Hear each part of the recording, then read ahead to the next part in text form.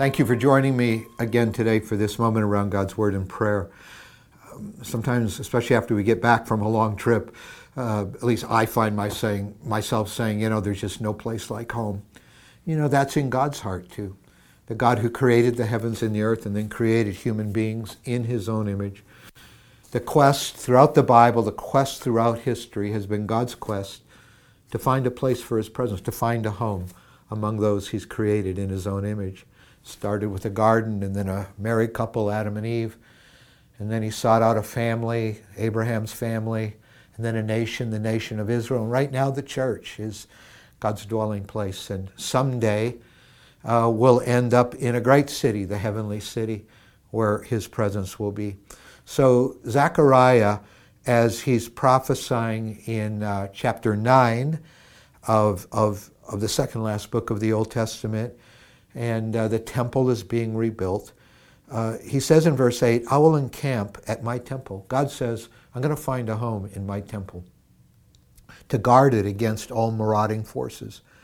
And of course, the first temple that Solomon built had been destroyed by the Babylonians as Israel came under the judgment of God.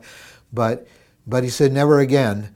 Never again in the big picture will an oppressor overrun my people, for I'll always have a people who I will dwell among. For now I am keeping watch, he says. It reminds us of Haggai, the previous book in the Old Testament. Haggai, his prophecies, he just prophesied for a short time. He was an older guy, and he just a short time, and he got the rebuilding started after it had been neglected for 16 years. Zechariah is a younger guy who prophesies for a much longer period till the rebuilding is finished. But Haggai had said, but now be strong, Zerubbabel. He was the governor overseeing the building. But now be strong, Zerubbabel, declares the Lord. Be strong, Joshua, and he was the high priest at that time.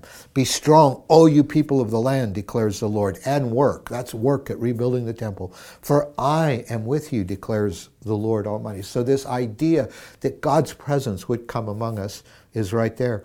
And Haggai would say in verse 9, and the glory of this present house will be greater than the glory of the former house, says the Lord Almighty. And in this place I will grant peace, declares the Lord. So God's glory, God's presence dwelling at this point in the temple. King Herod of the Christmas story would expand this second temple built under Haggai and Zerubbabel and Zechariah's prophesying. And Jesus himself would walk into an expanded version of this very temple as God came to establish his church, and Jesus would die on the cross and take away our sin and make us his living church. And it's all a picture of the day of heaven. So we see this unfolding in the New Testament. The latter glory of this house being greater than the former. Ephesians 2:21, Paul writes, in him, Jesus, the whole building is joined together and rises to become a holy temple in the Lord. And in him, you too are being built together to become a dwelling in which God lives by his Spirit. To be God's home, no place like home. And God's looking for a place. And that's why the church you attend is precious in the sight of God. Not only did Jesus purchase it with his own blood, but it's the sanctuary, it's the temple for God's presence in a way that the company you work for is not a sanctuary of God's presence. In a way the government is not a sanctuary of God's presence, but the unique church of Jesus Christ. And all of this, of course, ultimately points to heaven. Revelation 21 and verses 22 and 23. I did not see a temple in the city. It's this picture of the New Jerusalem. After evil is finally judged, Jesus has come back again to our world. Evil is judged.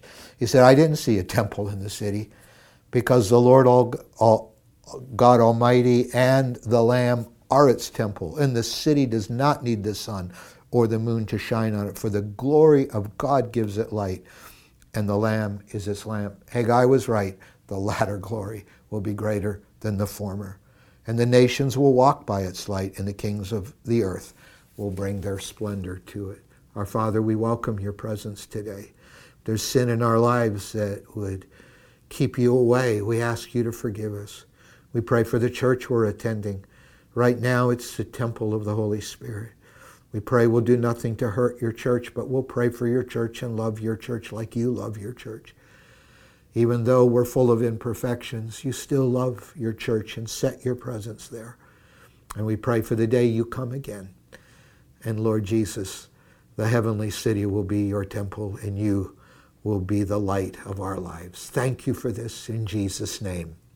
Amen.